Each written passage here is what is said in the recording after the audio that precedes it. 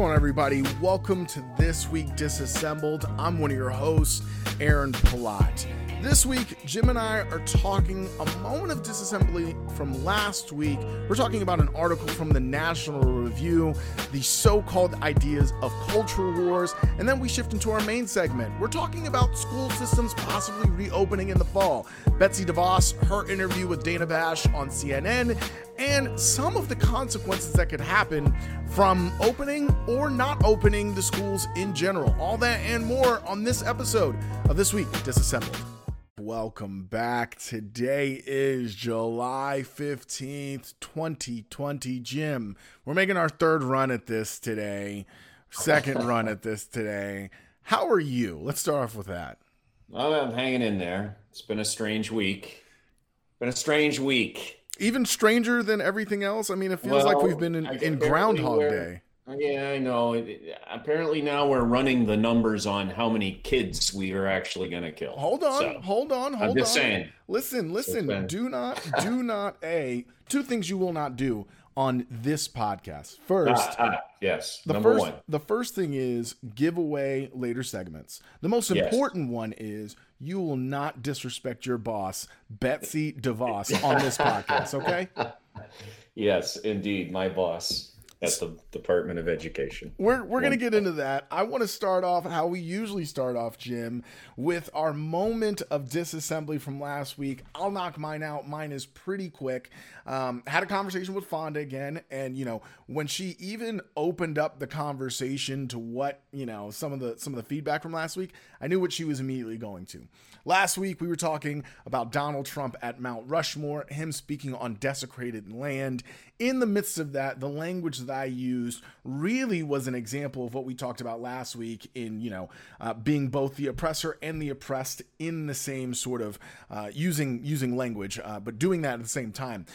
In the midst of me talking about the spectrum of privilege in this country and how cisgender, straight, white men are at, the top of the food chain, I did not say food chain, I said totem pole, which for obvious reasons, not only is ironic, but ironically terrible to be using in the midst of us talking about why Donald Trump was on sacred land. So I wanted to point that out. I know some people may feel like, that's tiny. What are you talking about? But all of this is really, really connected to what we were talking about last week, Jim. Being able to, move within the systems that we operate in, both as oppressor and oppressed, but then also understanding that the language that we've been given, whether that is catchphrases or whatever, can be reflective of that system as well. Yeah, I mean, I agree. I think that it is kind of interesting. I guess when I was growing up, that reference, the totem pole reference, high on the totem pole or at the bottom of the totem pole, you didn't really think about how that might affect someone who, that religious symbol is sacred to. And I think that, in these moments now, when we're thinking about these things more openly, why not kind of examine the analogies or the idioms that we use in English to describe situations, because they really are sort of bound culturally to the time that they were developed.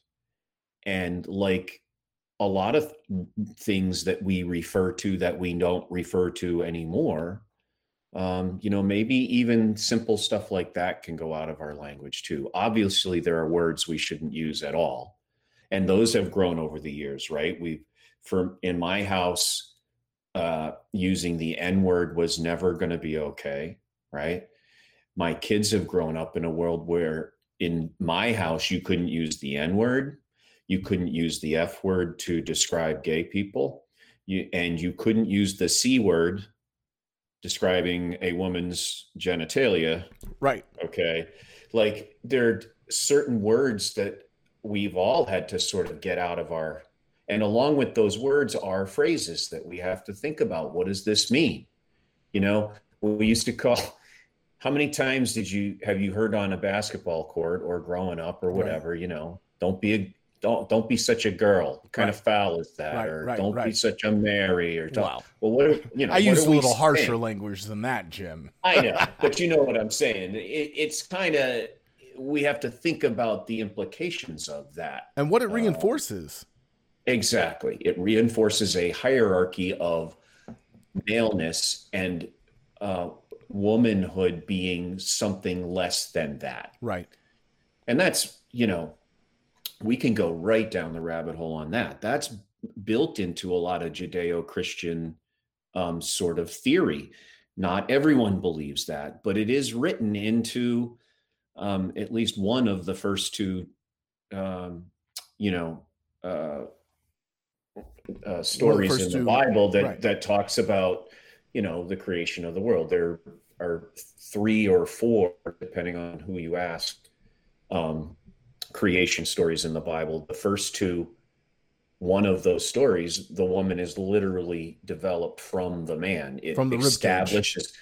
establishing a hierarchy. The other story in the beginning is talking about they were created from the dirt or the mud, depending on your.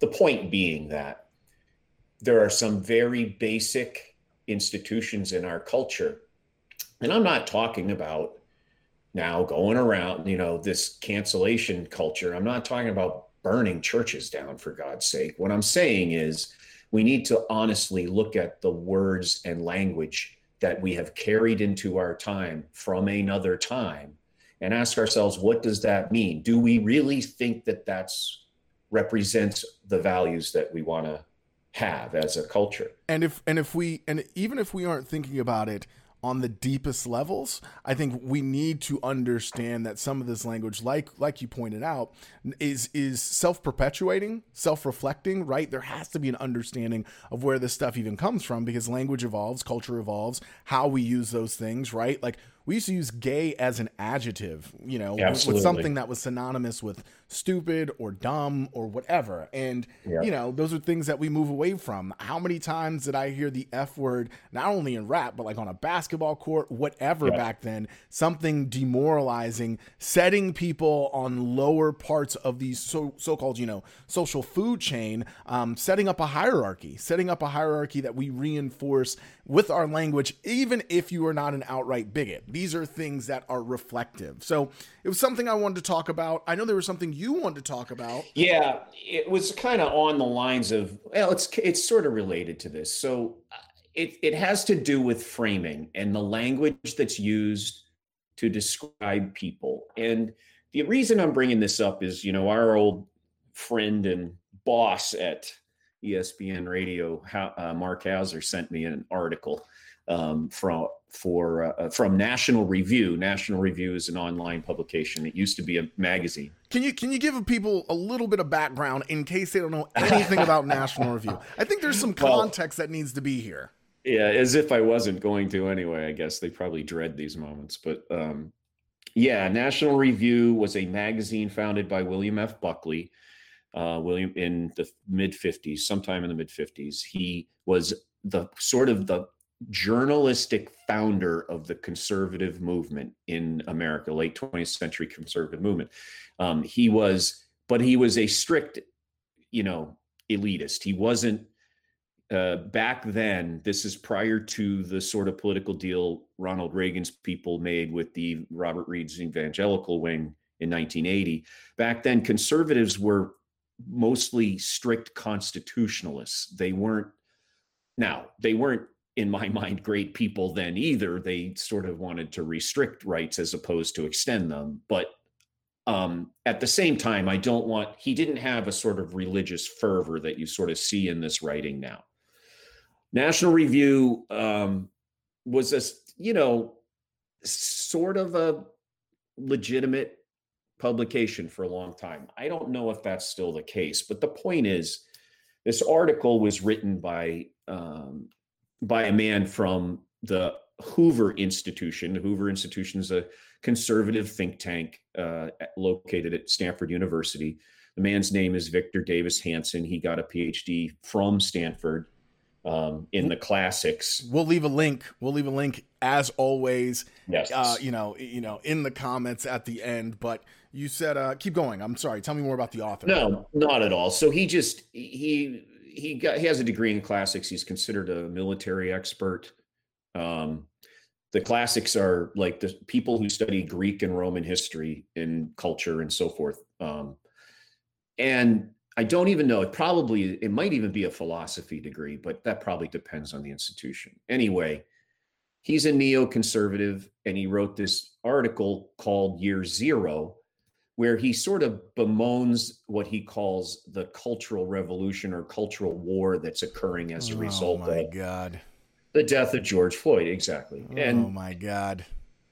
And so the first thing the only reason I'm addressing this, for one thing, is because I respect Mark Hauser a great deal, and he wanted my feedback on it. Sure. And but this is typical. This is sort of what we're up against, and people need to be aware of this. This is a person who has been rewarded with a lot of power by the existing system, and he is not going to give up anything within that system easily. But the language he uses, and this is where we started with this, is important. And I want to just read you a couple of excerpts because this is how it starts. Oh, I got some too. So I'm ready. I'm ready to exchange this a little bit. Well, so just from the beginning, he says every cultural revolution starts at year zero, whether explicitly or implicitly, meaning what he's saying there is every cultural revolution that happens, the generation that takes up that revolution wants to undo all the sort of harsh aspects of the previous culture that they're replacing. And that's sort of one of those throwaway lines. But then what he says is the French Revolution recalibrated the calendar to begin anew. And the genocidal Pol Pot declared his own Cambodian revolutionary ascension as the beginning of time. Okay, well, just hold on.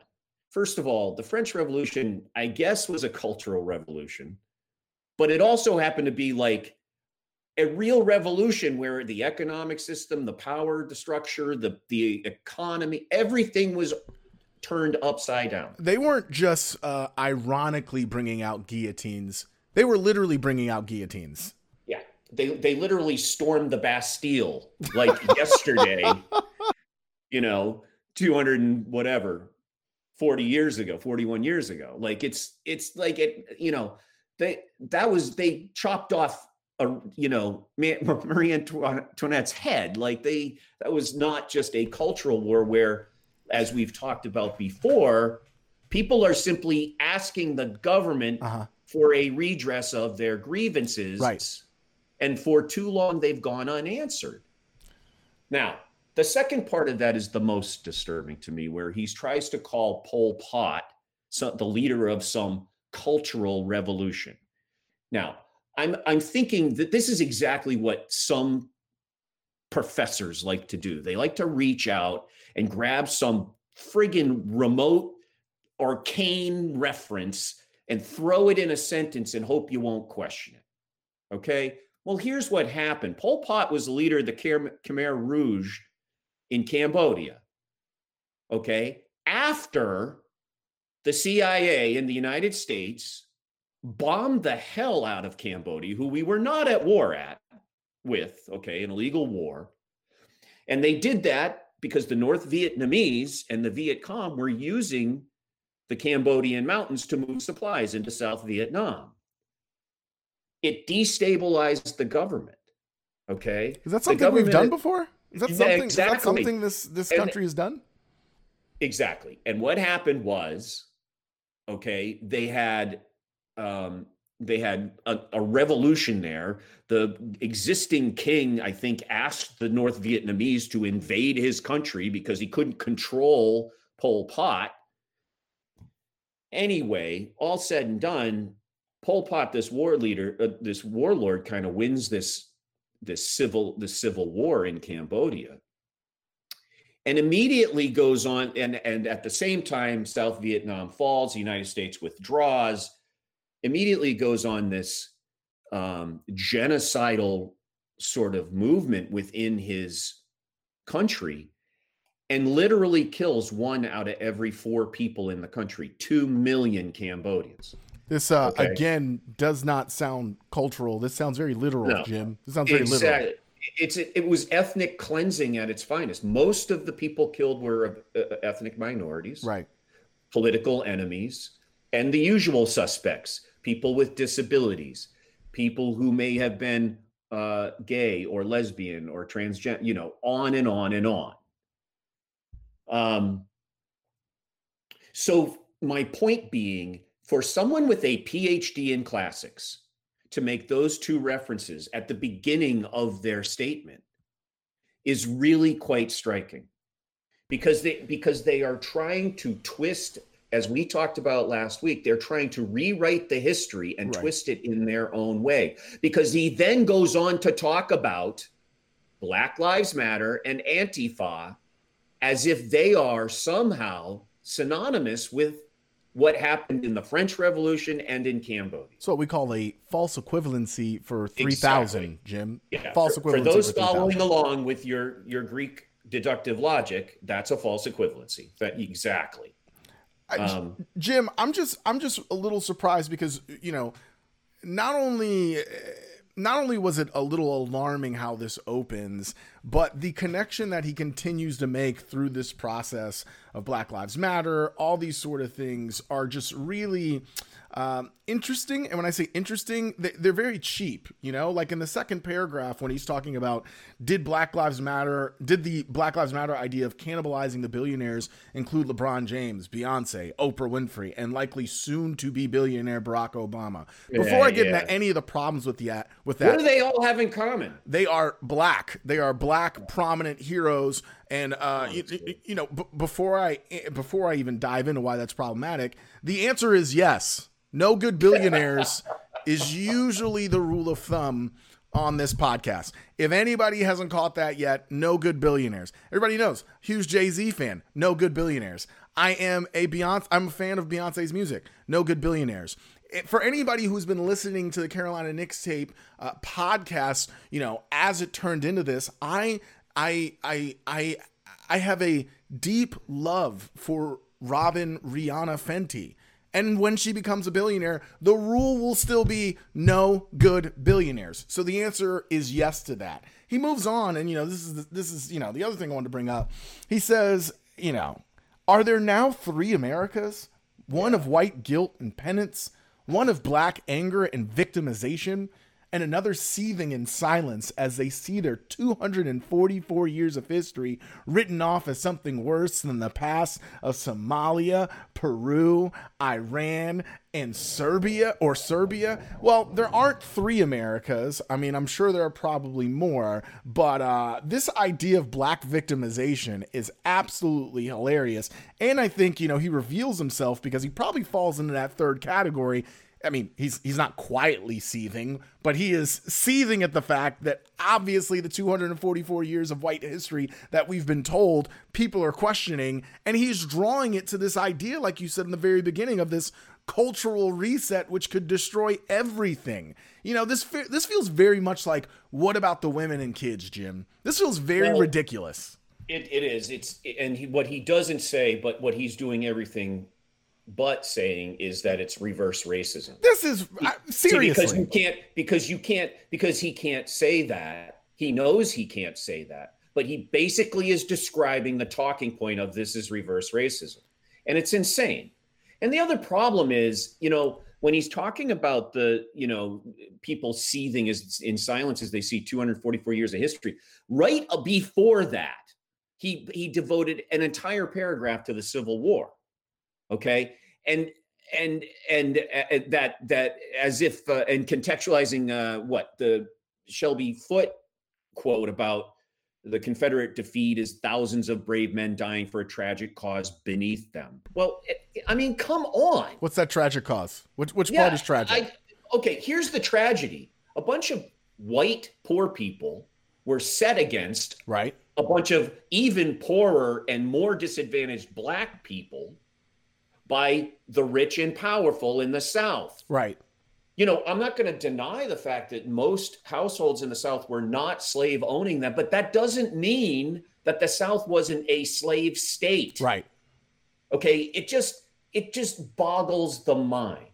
And so so that 244 years of history he's talking about, what are we talking about? We're talking about slavery. Then we're talking about Reconstruction, which brought us Jim Crow and segregation and separate but equal. We can talk about mass incarceration after that. And over 4,000 lynchings of black men in the South after the Civil War. And those are just the ones we know about. Thank you. And on and on and on. Okay, so what history exactly are you talking about?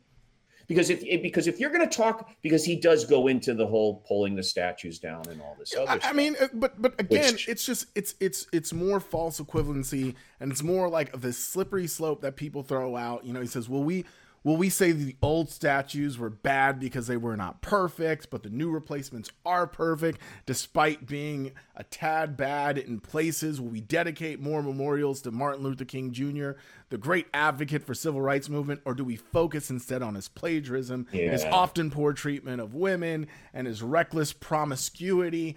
Oh my God! No. I'm sorry, Vic. We don't have to focus. We can do both. We can look at the whole human. Right. We can look at the whole human as a flawed human, just like all of us. Okay. We're capable of both. This is the problem. You get this person of immense political and economic sort of placement in the hierarchy, and he gets to wield that power. And what does he do with it? Bitch and moan. He says, here's what he says. He makes the false equivalency where he says, puritanical cultural revolutionaries are always a minority of society. This is the equivalency with Black Lives Matter. Oh, God. But whether they win or lose, that is whether they end up as Bolsheviks or Jacobins. Okay, so Bolsheviks are communists, became communists. Right. So we know they're evil. Right. Jacobins are the ones that cut off poor Marie Antoinette's head. Right. And most of these neocons are monarchical in their bent. Neo what? Okay. Neo what? Yeah. Hinges on how successfully they terrify the masses into submission. Oh my God. Do we talk about how I'm terrified into submission every single day being black in this country? I mean, what are we doing? What are we doing? Silent majority. He's making the silent majority argument. Jim, I have a question for you. I don't want to generalize here. Why does it seem like prominent white racists, as soon as they are inconvenienced, they make it seem like they are, like they're feeling prejudice? Like, what is this? I'm sure that there are people more capable of talking about the psychological aspects of this. But again, this is related to the two people on the front lawn in St. Louis suburb. Right, okay. Right. It's protecting a certain type of America. Protecting the heritage of a certain type of America. They want to acknowledge that there is inequity. Yes, there's inequity. I'm an intelligent person. I know there's inequity, but it works for most people. And then you combine that with this sort of puritanical, bootstrap kind of like, if you work hard, you will make it. But if you work hard and you don't make it, that's on you. It's your fault. We've got this sort of cultural narrative of personal responsibility to the point of destruction of the human himself, that he will work himself to death trying to live up to this. And so here's the thing. And if he or she doesn't, then they are of no value anyways. Pick your side. Work yourself to death or find eventual death, because you hold no value within this system. So good old, good old Vic Hansen is on the winning. He may not feel like he's winning because he's complaining a lot for someone who's winning. A lot. But what he knows is this system works well enough for him. And the other thing that I don't want to miss with this is the inequity in the exchange itself. Right. Okay.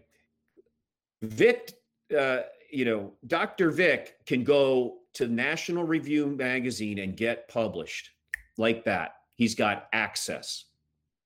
In order for Say that last part again. Say that he has what? He has access. He has access. In order for Black people to even get our country to look honestly for the first time in a very long time at police brutality, Black people and some of their allies, friends, and supporters also had to go into the streets during the plague, during the latest plague, to get a redress of their grievances. There is 100% difference in the level of access there, and that cannot be ignored. Just because Dr. Hansen is one voice doesn't mean that your voice or my voice or any BIPOC person in this country's voice is the same as his. It isn't. That is a lie. No, and the access isn't just one that he has achieved on his own. There's an access and equity which he was not only born into, but then obviously works himself in. We're talking about Stanford. We're talking about, this publication. There is an amount of access there that he has, which makes this in many ways not only reflective of the system as a whole, but why it is dangerous as it is already put, right? Because there are in many ways a level of access that he has that many Black people within the same sort of, if we're looking at the sort of academic or sort of economic same structure, right, will never still have, right? Because there is a way that he can move within the system in many ways that I will never have, many Black academics will never have, many Black women will never have. And it's just really ironic because it is this in itself is self perpetuating of all of the things that it thinks it's screaming against, and it is, at the end of the day, just really oblivious in many ways. Well, they are. I mean, it doesn't, I guess my point with all of it to finish it off is just that this doesn't have to be the Hunger Games. Okay. It's starting to look like it. Maybe can I say something real quick? I just want to say something real quick. It doesn't have to be the Hunger Games. I'm gonna tell you, only 13 people died in the actual Hunger Games, so they might be doing a little better. I guess what I mean by that is let's assume the best about Dr. Hansen for a moment. Sure. Let's just say Dr. Hansen grew up in my family or your family. He went to school and got good grades. He went to college and got good grades. He was smart and gifted, and he had some sort of intellectual ability for grad school, which is its own thing. Sure. And he went and got a PhD, and then he's got this fellowship. Let's say he did work hard and earned everything he got. Sure. Because I want to address this argument while we're on it, because this comes up all the time. Didn't you work hard for your degrees? Sure. And maybe he did all that. So what? Because the fact is he won the lottery. Good for him. It isn't that I'm degrading him by saying we need more access. I'm saying he shouldn't be the only one. That's all. Spread it around. You won the lottery. It's the same argument with the healthcare, Aaron. Right. I got a guy yelling at me over that ridiculous executive order where transgender people can simply be refused treatment at the doctor's office for no reason. Right. Okay. And he's saying, why should I pay for transgender, surgery or something like that? Not realizing that if a transgender person has a broken arm, they could get refused at the emergency room. And he's like, when I've got all these medical bills for my cancer and mine on and on and on and on. And I'm like, it isn't a contest. Right. This isn't either or. We can do both. Right. And we should be. Do both. Right.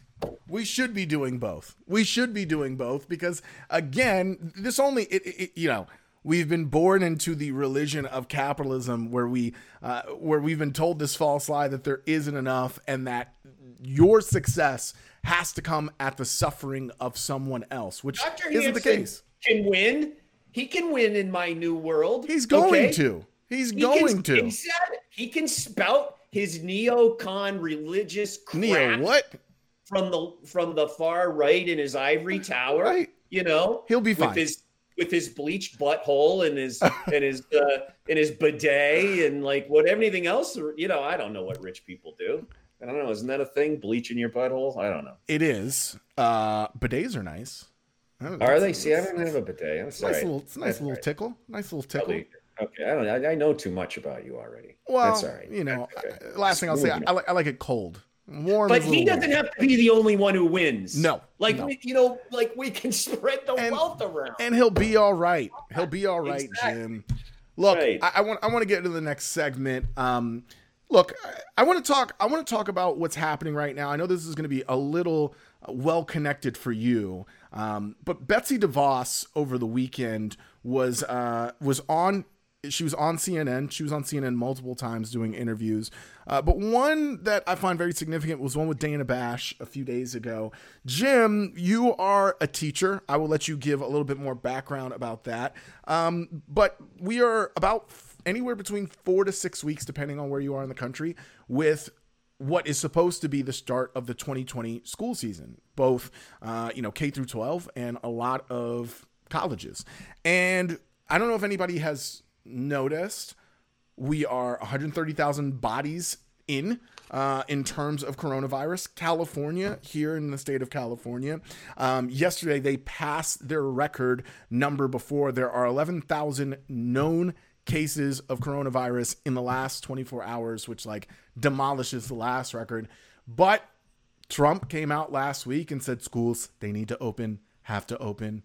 Betsy DeVos came out and, look, man, toy soldier, you wind them up and hope they go far. Got a lot of cheap toy soldiers, but Betsy DeVos was here. I want to go into the beginning of this interview real quick, where Dana is basically asking her, what the plan is for the fall. And I want you to give a little bit of background about, where you are, your sort of position working in. But let's get into this first question with Betsy DeVos and Dana Bash. I'll let Dana take it away.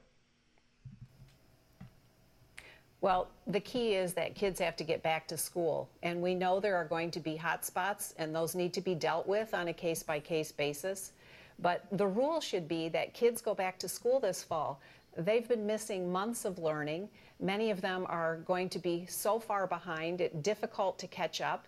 And we know that this is a matter of their health in a multitude of factors or multitude of dimensions. We know that their emotional well-being, their mental well-being, and particularly for kids from low-income and vulnerable populations, this is devastating to be out of school and not learning for months on end.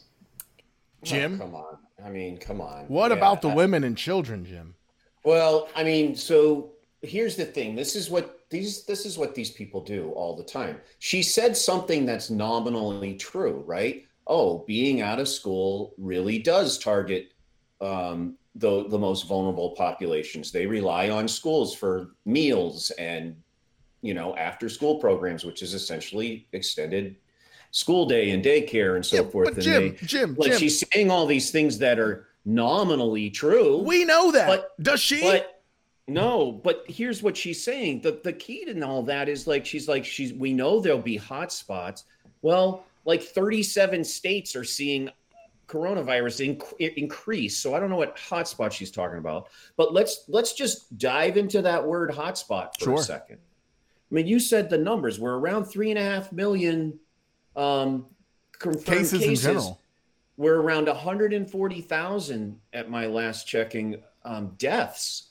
People die. We're talking about a 4% fatality rate. You get it? 4%, 1 out of every 25. Well, there were 4 adults and 45 kids in the 2 classes that I worked in this past. So I'm just going to have to pick 2 of them to die. That's what that means. 1 out of every. So my point is, when she talks about hotspots, we're talking about death. We're not just talking about people getting sick. But Jim, she has argued at times, just like Pence, Trump, some of these other people who are not scientists, have said that, look, the children are not the most vulnerable part of the community. At first it was the old people. It was only them. And then young people started getting it. Jim, 4 weeks ago, a 28-year-old just got the first successful double lung transplant from COVID, right? So it seems like the goalposts haven't been moving. It just seems like it is, oh, well, it's just old people got to worry about. Oh, well, now it's young people got to worry about. The kids won't get it. Well, that's just, so again, that would be only understood by people who don't know the history of our own country and the world during the last pandemic, number one. But let me back up just for a second. The second thing you said she was doing. Before I address it. Well, no, it's not. The second point I wanted to make is there are 3 million teachers in this country. Right. Well, are we ready to kill 120,000 of them? Because 4% of 3 million is 120,000, if I'm not wrong. Am I correct on that? Your math is correct. Your math is correct. Well, I mean, when we already know what the answer is, they secretly know what the answer is. The answer is everybody needs to stay home. That's just the answer. But Jim, you can't open up an economy without the schools. Well, no, you can't, because you need poor people to go to work. And that's really the issue. Oh, so you're telling me rich people don't make their money, we make it for them? Yeah, well, I mean, if you look, what's really frightening about all of this is, and the New York Times just had an article on this, they asked for data on the racial inequality of coronavirus to try and see what's going on. They had to sue the CDC to get the information under Freedom of Information Act. That's a really good sign. Great. But they ended up getting it. And basically the bottom line is people of color, Black, Indigenous, and people of color, BIPOC people are at least 3 times as likely to get coronavirus. And they die at a rate that's, I believe, 4 times the rate. So it is affecting the sort of vulnerable populations already.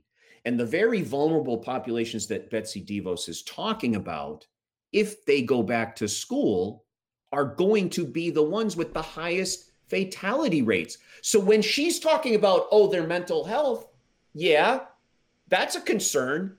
It's a concern somewhere down the list after number 1, which is, can we guarantee that we can get them through the day alive? Right. And I don't think many people understand that. I don't think many people understand what you opened up your comments with too. I think many people are starting to see it now. But look, man, I was just in a former workplace where, some of the people did not understand or would not admit that they utilize school not only as a place where their kids are being, taught how to be functional members of society, but it's a daycare.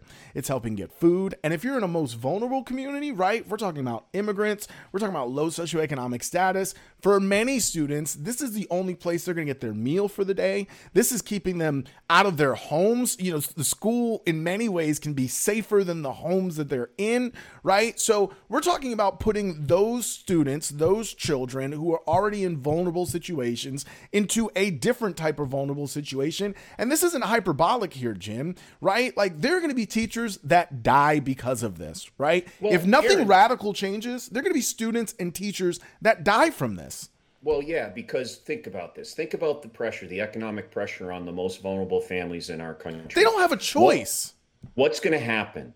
They're going to have to go to work, and they're going to take their kid who's COVID positive, and they're going to put them on the bus and send them to school. Right. Because they have to, because they don't have a choice, because they can't leave them at home. They got to go to work, or they're not going to pay their rent, or they're not going to pay their electric bill, or they're not going to be able to buy food.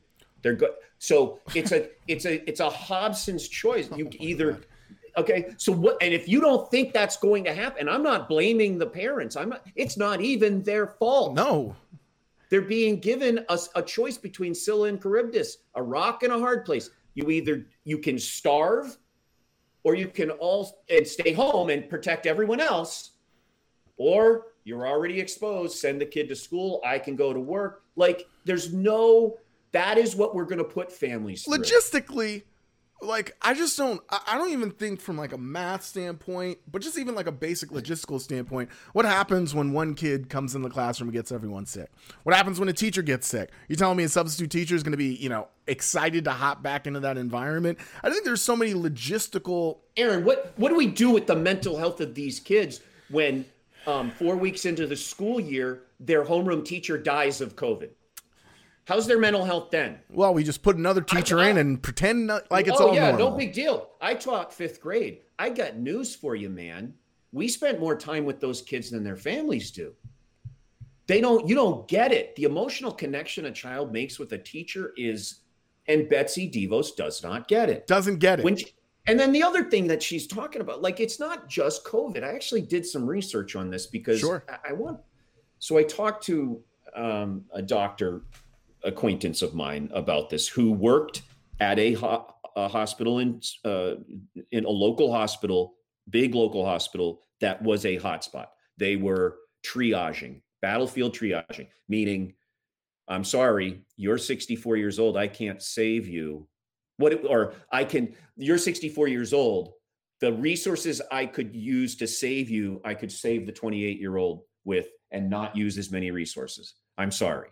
I have one ventilator. I'm either going to give it to the 59-year-old or the 22-year-old who's getting it. Okay. They were making those decisions. And what he was saying was, look, there is too much we don't know.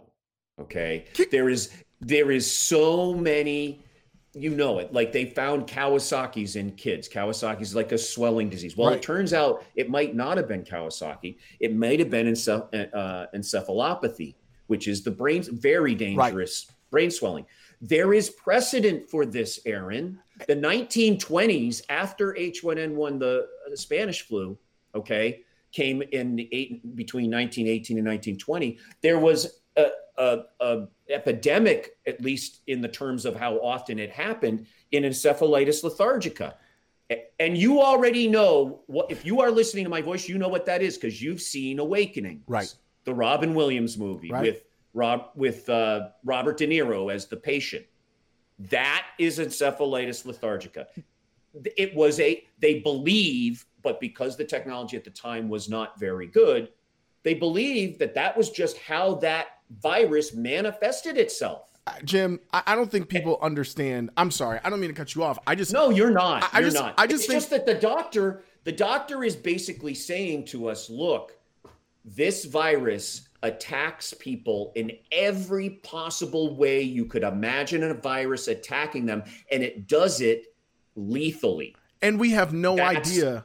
We have no idea on the back end, right? Like there's so much. This is the thing that I think is really, really insane from like a litigation standpoint that people aren't even thinking about. Like think about all of the litigation that's going to come in the next 20 years because of the things we find out after this quote unquote pandemic is, you know, air quote over, right? Like we don't even know what this is doing to our bodies, right? So like what happens when the 5th grader who catches COVID because he goes to school in 7th grade, right, has, lung failure or something because of the COVID they caught, 2 years ago. That's cool. What type of future litigation are we opening these school districts to? I think it's really curious because it's the reason why, as we go into this next clip, at these next few clips, why Betsy DeVos is not giving a green light, which why you aren't hearing them say outright, go back to school. The plan needs to be go back to school, but we're not technically telling anybody to go back to school because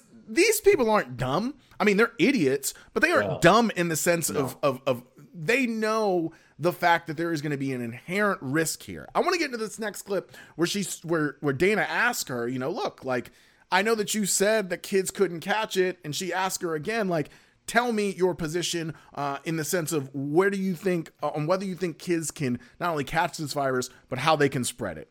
Dana asked the question. Betsy, go ahead and answer away. Well, we know that children get the virus at a far lower rate than any other part of the population. No, we don't know that, Betsy. There is nothing in the data that would suggest that kids being back in school is dangerous to them. And in fact, it's more a matter of their health and well-being that they be back in school. We've seen this in other countries in Europe and elsewhere in the world where students have gone back to school and have done so very successfully. That should be the... Do you know why kids in other countries are going back to school? Because they don't have states like Florida, which have more coronavirus cases than Italy when it was in its peak, right? They're going back to school because they're having single-digit cases with no deaths for 2 straight weeks. They're going back to school because they did it right. They did it right. Exactly. This is insane. What are we talking about?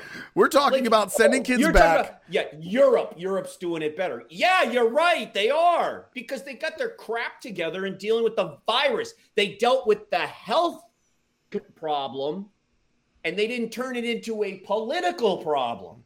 It gets better, Jim. It gets better because Dana's about to ask her. I just need to know straight up. You are the Secretary of Education. Just answer the question, Betsy. Do you have a plan? Dana Bash, take it away. Ensure that kids can continue learning at a distance if they have to for a short period of time. You're the Secretary of Education. You're asking students to go back. So why do you not have guidance on what a school should do just weeks before you want those schools to reopen? And what happens if it faces an outbreak? You know, there's really good examples that have been utilized in the private sector and elsewhere, also with frontline workers and hospitals. And all of that data and all of that information and all of those examples can be referenced by school leaders. But I'm not hearing a plan from the Department of Education. Do you have a plan? But Do you have a plan? Schools should do what's right on the ground. No, you don't have a plan. You don't have a plan. You don't have a plan. That was the answer. All you had to say was, no, I don't have a plan. I'm on CNN. I'm looking you in the eyes, and I'm realizing as I say this that I do not have a plan. First of all, there's just some. She just pushes it on to localities, Aaron. She's just saying, the states and the local. Right. Oh, it's not the federal government's job. Shut up. We're in the middle of a pandemic. Do something. You don't have to do everything. Do something. You know, when I was an apprentice I was an electrician for about 20 years in Boston, Local 103. And I had this this really mean old Italian foreman who shall remain nameless because I don't want to make him famous, as if I could. But he used to scream all the time. And I remember looking at him going, what the hell is your problem? He goes, Jim, just do something, even if it's wrong. Like, do anything. Just do something. Just don't sit there. Right. And give me nothing. Be more than a breathable body. Do anything. I know. I could get more information out of a dirigible full of helium. What is she talking about? She's not talking about anything because there is no plan. There is no plan. I want to get to this last clip real quick. The plan is send these kids to school so my poor people can go back to work and make me some more billions so I can buy another yacht. Right. It's ridiculous. I want to finish this clip out with Dana asking her, "Hey, look." Dana at this point, she's holding herself really well. And she was exasperated. You guys, if you're out there, you got to check the clip out. It's amazing. It's we're going to put it in there. Betsy has the audacity to have some exasperation here once Dana asked her, well, what about virtual learning? What if, we get to the real possibility of an outbreak happening? Are you cool with school starting online? It's about a minute clip. Just listen to the audacity, please. I'm saying that schools should have plans, like Miami-Dade County has. They should have plans, and the parents and families should know what their options are. I'm asking you, ma'am, as Secretary of Education, if there is a flare-up, should schools revert to remote learning? You're very aggressive about saying reopen, and the next question, the obvious question is, what happens if they feel that they can't? Are you comfortable with remote learning if they can't? I think the go-to needs to be kids in school, in person, in the classroom, because we know for most kids that's the best environment for them. I understand that, and but we have what to if they also can't? understand. What if they can't? What? What if the school shows that they can't safely There's an go apocalypse to school going on, because there's a man. flare-up in I don't that know. district? I don't know if you're keeping up with current events. I mean, seriously. Come on. What if they can't what? Why are you here, Betsy? Like, Yeah. Why am I even talking to you? Do you know when they put a mic on you, like, what you were interviewing about?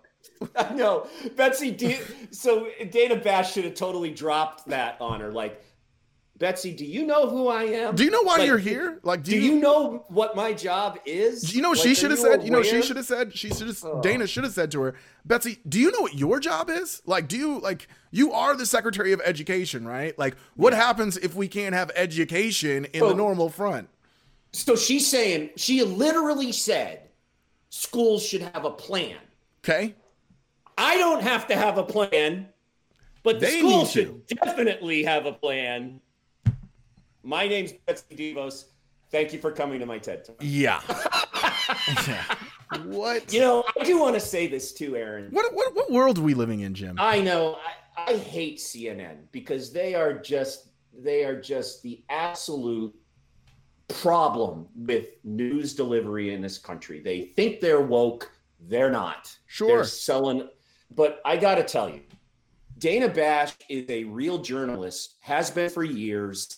And I will give her credit because Betsy DeVos is never coming on her program again after that interview. No.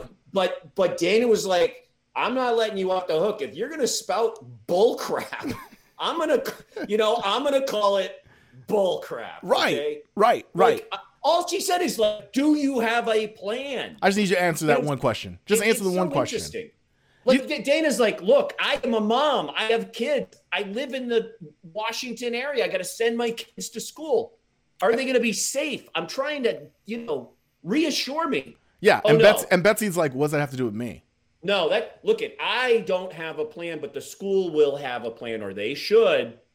Come on. And then the plan that's being given out, it's, the plan, there is no plan, right? The plan that they're trying to implement is get back to school. Because what we're seeing already is, look, I live in San Diego, and I am, close to two of the largest school districts in the country, LA Unified and San Diego Unified, which made their announcements 2 days ago that they would be starting off the year, with distance learning. Charlotte Mecklenburg School announced earlier today that they would be doing a sort of hybrid model, which I think is all bullshit. Hybrid's the worst of the two. Right. Like, sure, we're going to send you in the hole, bring you back. We're going to send you in the hole, then bring you back. Send you in the hole, then bring you back. Richmond, Virginia, this afternoon annoued too that they were going virtual. Well, for the year. So look, Poway Unified, which Poway is a small town here in San Diego. More distinctly, the OC, Orange County, what I like to call Western South Carolina, they are basically saying, "Hey, guess what, kids? Everything is normal. You're going back to school. We are sending you to school. Parents, get back to work. Kids, go back to school." Jim, I just want to re-emphasize here. I want to re-emphasize two things, or re-emphasize one thing, and then, you're a teacher, and I don't know how much you want to get into this, but the first thing is people are going to die because of this. People are going to die. And I don't mean that hyperbolic. It's just the truth, because we don't know what is happening. And if we have any sort of idea that we're going to play around with these models, the moment someone gets sick, because have you met children? They sneeze in your face from 2 inches away. They don't know what social distancing is, as you talked about last week. People are going to die. The other thing I was going to ask is, I don't see school happening on a large front because, correct me if I'm wrong, you are more familiar with this world than I am. Tell me why this isn't the perfect moment, and I don't mean that to objectify the situation. Tell me why this isn't the perfect moment, why we wouldn't see an historic amount of teacher strikes across the country. Well, you might. That's the short answer for that second part. I think I'm a special education teacher in Western Massachusetts. And I've taught, at least I've taught in a bunch of different levels of education, but the last 2 years I've spent teaching 5th grade. And so what I can tell you is that just the idea of, 10-year-olds keeping masks on for 7 hours and staying out of each other's, personal space and out of your space is just, they don't recognize personal space. It's ridiculous. I have been in conversations in my classroom with a student or another teacher or paraprofessional, and literally found myself in the midst of a hug because someone ran up behind me and gave me that's like what happens. Those are 10-year-olds. Dude, I had a 3-year-old, in the last month fart on the side of my head. Like they don't, right. Who tells me to smell his feet? And I love him to death. I love my little nephew to death. But do you think a preschooler, a first grader, a kindergartner who has their hand up their nose half the time, right, is going to understand, oh, I got to keep this mask on? The moment that children are inconvenienced, they let you and everyone know. They're going to take it off. And it doesn't matter if you've got 25 in a classroom. It doesn't matter if you've got 4 in a classroom. It's going to happen. That's what people don't understand, that are making these ridiculous decisions at the federal level. That being said, okay, here's the thing. I think that what's going to happen is most states are going to come up with guidelines that districts have to meet in order to be fully in-person teaching. And those guidelines are going to be very strict and based on the CDC guidelines. And they are going to ignore what the federal government is saying. And enough of them are going to do that the federal government can't just not, like, the pushback on this is they're going to get their funding. It's sort of a false threat in my mind, is the federal government restricting funding. And so I think what will happen is most districts will be virtual to start the school year, because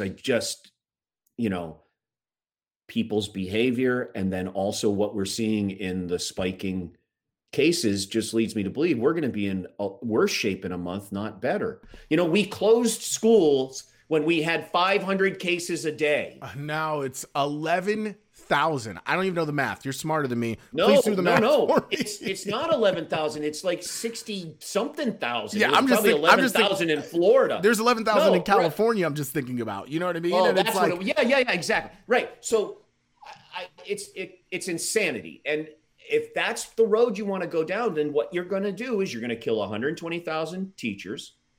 And let's say that the immediate fatality rate for kids is significantly lower. And let's just say it's 1%. There's 60 million K through 12 students in this country. Dude, how many times is what's it normal? 1% of 60 million? It's really easy. It's really easy to do the math. Too many. Okay. It's too many bodies. Well, you're talking about 600,000 dead it's too many kids. bodies. 600,000. The same number of people that died in the Civil War. 600,000. Jim, how normal is it for a daycare, for a pre-K, elementary school to alert parents when there is a chickenpox outbreak or flu outbreak?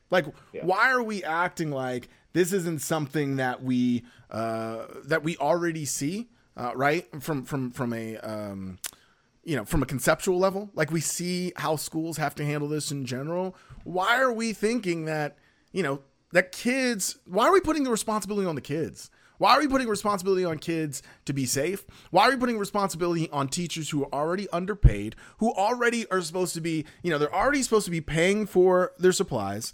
They're supposed to, be school psychologists at times. They're supposed to be sociologists. They're supposed to, be helping socialize your students. Oh, let's also not forget the fact that we ask teachers to be, bullet shields in these days where there are mass school shootings. Why are we now asking them to be nurses in a way that, hey, look, keep your kids safe. If you get sick, we'll figure it out. Why are we thinking that this is some sort of sane plan when this goes back to something you and I have brought up time and time and time again, when this action by this administration seems to reinforce the fact that the cruelty is the fucking point. The cruelty is the point, because it goes back to what you said again, right? There are many people that need their kids in school because they make what? $30, $20, $15,000 a year working at wherever they need to, fighting for their livelihood in this country, right? Why are we saying to them, well, figure it out? They're choosing their poison. They're choosing their poison in a way that you said, I'm either going to work until I die, which could be at a shorter span of life than most people in this country, or I'm going to send my kid now into a hellhole where they could possibly get sick. I'm going to send my kid to a Peachtree dish. Yeah, it's, I guess that's who we are. Because that's at some point that has to be the calculation. If you're gonna say my election is more important than killing 120,000 teachers or killing 600,000 kids, as a hypothetical, then you're sort of disconnected from humanity in a way that should eliminate you from the possibility of public service, because it is contrary to the very idea of service. Like, who are you protecting? I mean, it's very, I don't know. I don't exactly know how this is going to play out. I really don't. I'm very concerned about it. I have to think about going to work here and very soon. And I, as a special education teacher, what I do is inherently non-distant. There is a lot of one-on-one and individual support. And a lot of those kinds of conversations that you talk about, I have to perform as part of my daily duties because of the nature of the population of students that I work with as a special education teacher. So that is also a tangential kind of topic for this, is like, we have a whole population of teachers that have been trained and have learned and have experience in doing a job that is not going to exist as we know it. We're in sort of, uncharted waters here. And I think honestly, sometimes the simplest answers are the right ones. Joe Biden wants to talk about, for example, we'll forgive, up to $10,000 of your student loans, or up to $50,000 if you're a teacher. Like, you've got to prove yourself to get that forgiven. Bernie Sanders, who has his faults, he was just like, no, we're going to just forgive all the loans. Well, what's the difference? Well, Bernie doesn't care if the lenders get hurt a little bit. They won't get hurt. They'll make it up. They'll be fine. But Biden, who has a long list of donors from Wall Street, he can't do that. He's got to protect them somehow a little bit. This is exactly something. Exactly. It's the same idea. These political elites don't care ultimately that we're dying. They on a human level, like, if they see you one-on-one, you're in pain, you're hurting, I think on a human level they would do something. Maybe. But they seem disconnected from the idea that these policies are killing people. I don't think they care, Jim. I don't mean to. I think there's a dissonance there, right? And I'm not saying it's completely their fault, that whatever, but I don't think these people care. They don't care, man. And the thing that is mind-boggling to me is you got people, and this isn't like, I just find it frustrating, right? Like, I point back to the OC because it's so close to me. I'm looking at their town hall meetings. I'm looking at their protests in Huntington Beach, whatever. And look, outside of like ideological differences, one of the things that I just find really mind-boggling is, it's the same thing with like celebrity culture, where I have no problem in saying, no good billionaires. I don't care that I used to work for a billionaire. No good billionaires. Do you want to know why? These people don't care about you. Why are you defending these people? I saw a great meme. It said, no more billionaires. So if you get to 999 million, count me out. you win a trophy that says I won capitalism, and every other penny goes to like how much money do you need? I get it. These people don't care. They don't care about you. They do not care about lottery. If you won the lottery in business, good for you. I'm not trying to take all your money. I don't want, but you know what? There's enough people suffering that maybe you could let go of a few $1 billion. Like, how many billions do you need? Really? I don't know. How many do you need? How many can you spend when there's still a place like Flint, Michigan that has no clean water, where that could have been fixed in a day by Jeff Bezos? You know, anyone. I could name a bunch of billionaires. I just quit my job. I will not name specific billionaires, but you get the drift. You get the drift. These people don't care about you. And Jim, I'm actually, you said you really didn't know what was going to happen in the fall.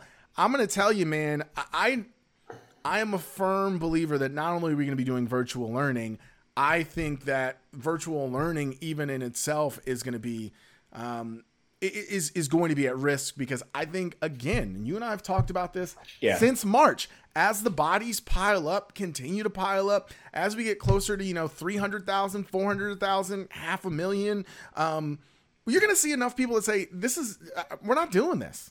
We're not doing this. We're not participating." Yeah, I don't know. I think ultimately you will. But I will say, this is going to betray the very fault in our system in a way where you're going to have people of means, higher socioeconomic status, that are able to keep their kid at home and pay for online school. Mm-hmm. Okay. But then you're going to see paying for private tutors.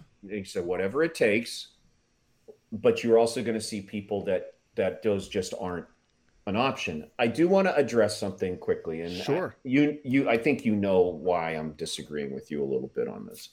I understand how it appears people don't care about other people, and I do feel like that is the consequence of actions. Okay, in a sense that if my life is somehow put in danger or dismissed by you, I am going to take that as you don't care, even if you are saying, no, I do care about you, but I've got to include you in all this whole group, because that's going to be the argument that they make. They're going to say, I'm caring about 320 million people, not the however many people that are going to get on and on, right? If I kill the economy, more people will suffer. Okay, maybe that's an argument you can make. I happen to believe that we can just maybe what we need to do is conceptualize a better economy and a better political system, which we can do. Also, I just want to say this as well. Like, Jim, what is stopping them from printing another couple $3 trillion? Yeah. Like, what is stopping them from, seriously, right? Like, we want to talk about the economy here, and we don't have to go into like a large macroeconomic conversation here. Poor people have no money. Poor people, when I say poor, I'm talking about everyone who doesn't have $1 billion, because we're close to the same boat, right? If you work for your money, you are poor, right? So what is stopping them from printing another $3 trillion and saying, you know what? We saw what Italy did. We saw what the places in Europe did, right? We're going to freeze rent. We're going to freeze mortgages. We know that poor people tend to spend their money, right? Because that's just how capitalism works. Whatever, they have to, right? What is stopping the economy from functioning in a different way if they don't say, we're going to pause all your payments, we're going to pause, all these sort of things, we're going to give you some money to spend? But no, these idiots gave us $1,300 in March. I'm sorry, it's now July. I mean, I know it's weird. I know this all feels like time is going by so fast and so slow at the same time. $1,300, what was it supposed to do to me now in July, Jim? Like, it seems like there are answers here that people just don't want to give. And it goes back to what we said earlier. We've seen this play out. They put homeless people in hotels. They made this happen. What is stopping them from doing that? I don't know. I agree with you. If you could do what you did in the last 4 months, then we can do that all the time. We can come up with a system that can support people that way all the time. We can do that, because ultimately that's the answer no one wants to talk about. The answer is pay people to stay home.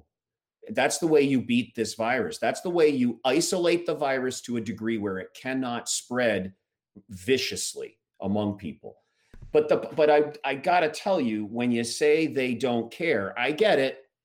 I'm not against that, but I don't want to fall into the trap, the in-group and out-group trap of making a determination about someone's personality trait, and that is the specific and most important driver of behavior, when we know situational constraints, environment, typically predict behavior better than personality traits. And so I get what you're saying. What I'm saying is, I'm not saying it's right. I think they're making a wrong decision. I think that they are sacrificing people because they know that they can, and that's wrong.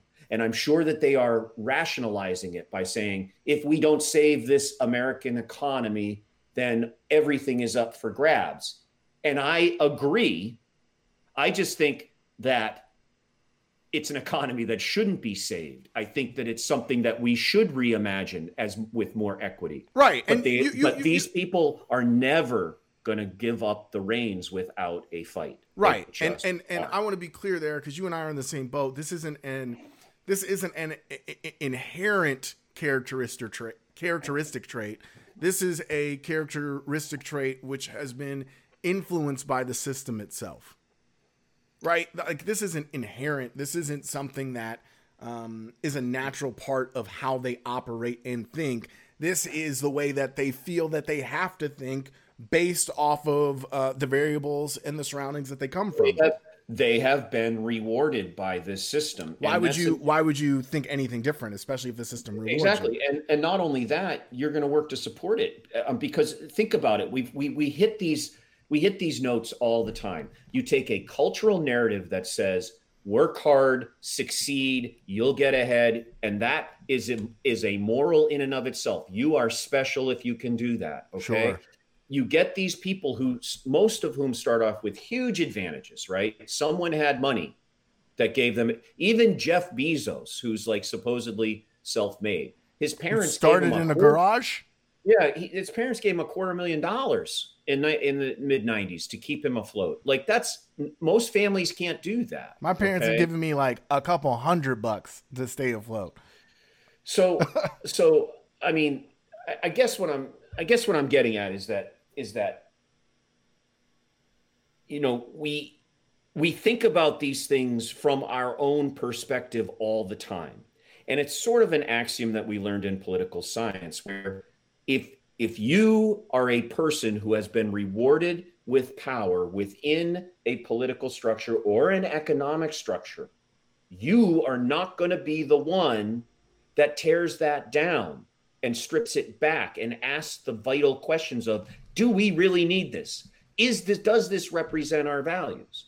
And so I understand Dr. Hansen.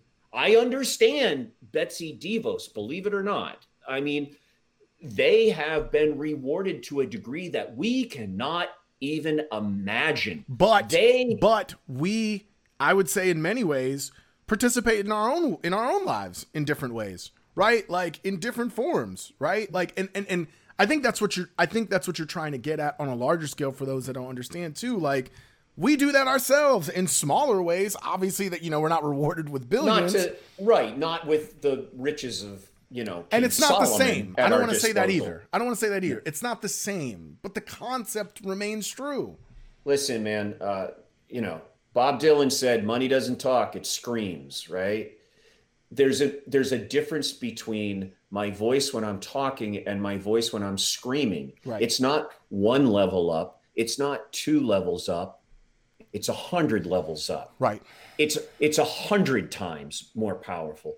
That's what we need to think about when we think about our economic system, which values money.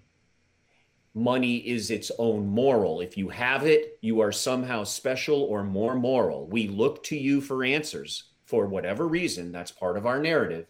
Okay. And what I'm saying is, why? Why? And why should we continue to trust these people to undo this very system that is oppressing and exploiting us? They won't do it. Joe Biden, these idiots are out here saying, oh no, vote for Joe Biden. once he's in office, then we'll really hold his feet to the fire. We'll get him to. Are you out of your mind? Will you? He's never running again. This is his last election, no matter what. It's over. Like, and after a lifetime of policy, as a very powerful senator, then vice president, a lifetime of policy that you can look at with Joe Biden. And you're going to tell me now you're going to hold his feet to the fire? And that's going to make him change when he's been rewarded in every single way. When he could life. Right. And he could possibly be rewarded in the highest regard with the presidency. You're telling me now he's going to change? It's the same bullshit they said about Donald Trump. Ah, man, like he's just doing this. Once he gets to the presidency, he's going to change. Listen, man, I know you can teach some old dogs new tricks. I don't know if you can teach these type of dogs some new tricks, Jim. The only difference is Donald Trump is a populist leader. And this goes back to the sort of, deep American politics that we had to study in grad school and stuff. Populist leaders scared the framers of the Constitution. The reason that it scared them is because they, like Dr. Hanson, only they studied in the 18th century, studied the classics. They were raised on Greek and Roman history, philosophy, politics, etc. Okay?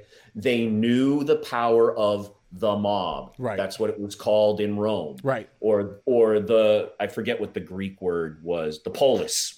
Or the polis in Greece, right? They knew that if too much power resided in the hands of the people, that those people might realize that they outnumber their overseers and show up at their house with guillotines. Okay? Literal, not cultural, literal guillotines. Exactly. Not cancel culture. We're talking literal guillotines.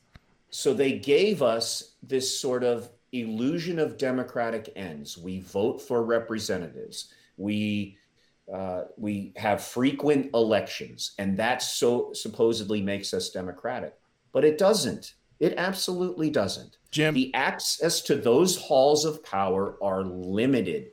Sometimes someone wins the lottery. Ocasio-Cortez hit the lottery. She got lucky, and she's in those halls now. But most of the time, that's not how it goes. It's not how it works. I'm not making it there. And so the founders, the framers wanted to make sure that they cast forward in the future that their society would be the same people that ruled in their time would rule in the future. Their progeny, either biologically or economically or whatever. Their point was, we gonna stay in power. That's it. Meet the new boss, man. We gonna stay in power. Pete Townsend. Meet the new boss. Same as the old boss. Jim, okay? We are wildly over. Yes, as always. Wildly over. Quickly, if you can give me 30 seconds or less before we get in your song, what was your moment of Zen this week? I actually saw... here's what my moment of Zen was. This is very interesting. I thought... Delle Donne, the WNBA... Elena Delle Donne, who plays for the Washington Mystics. Reigning WNBA MVP. Talk about exploited workforce, by the way. But she, for health reasons, said that she's not going to play in the WNBA season. She has Lyme disease. The doctors apparently on the... WNBA, their doctors. Staff, their doctor completely misdiagnosed it all along, said she was crazy, didn't take her seriously, which is what doctors do to women all the time. Gaslighting, works. But she's now on 64 different pills a day. And all I could think of, it's kind of a long way to around, but I was like, okay, it's hard to get Lyme disease. Like, you got to go out, you got to be walking in, you got to get a tick on, like, it's not like someone sneezed in your general vicinity. No. And the WNBA, which is connected to the NBA and has access to all the finest medical resources in the world. The most progressive league in the United States. Couldn't keep their MVP couldn't properly diagnose their MVP.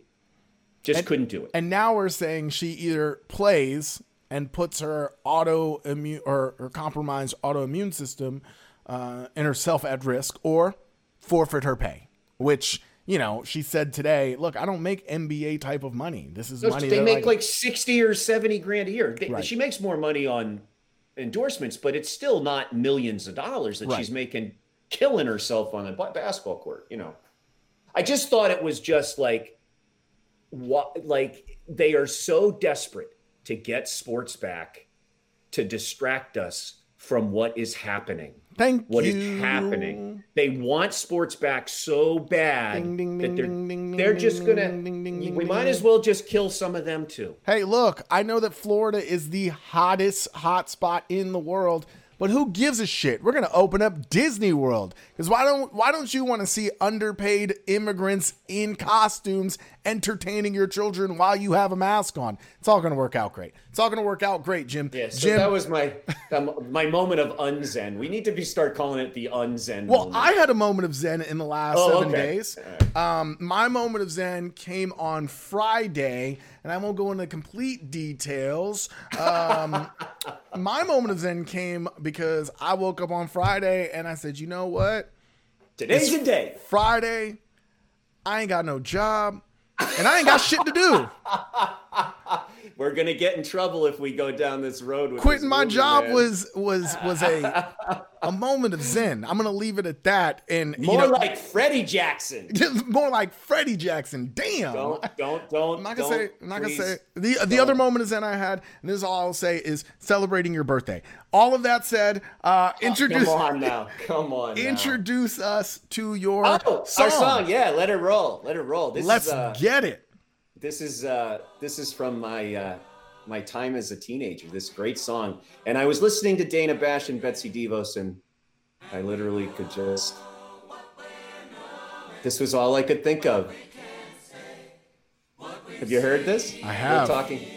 Little talking heads.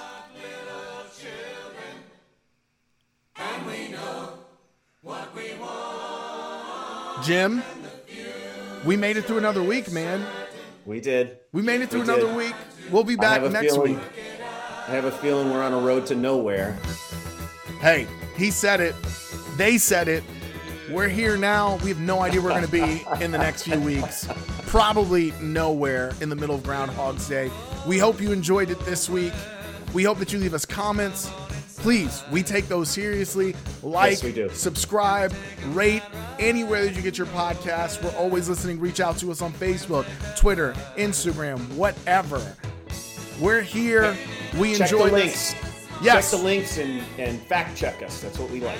We will have links in this description as usual for this week. As always, I'm still Aaron Palat. He's still Jim Heenahan. This has been This Week Disassembled.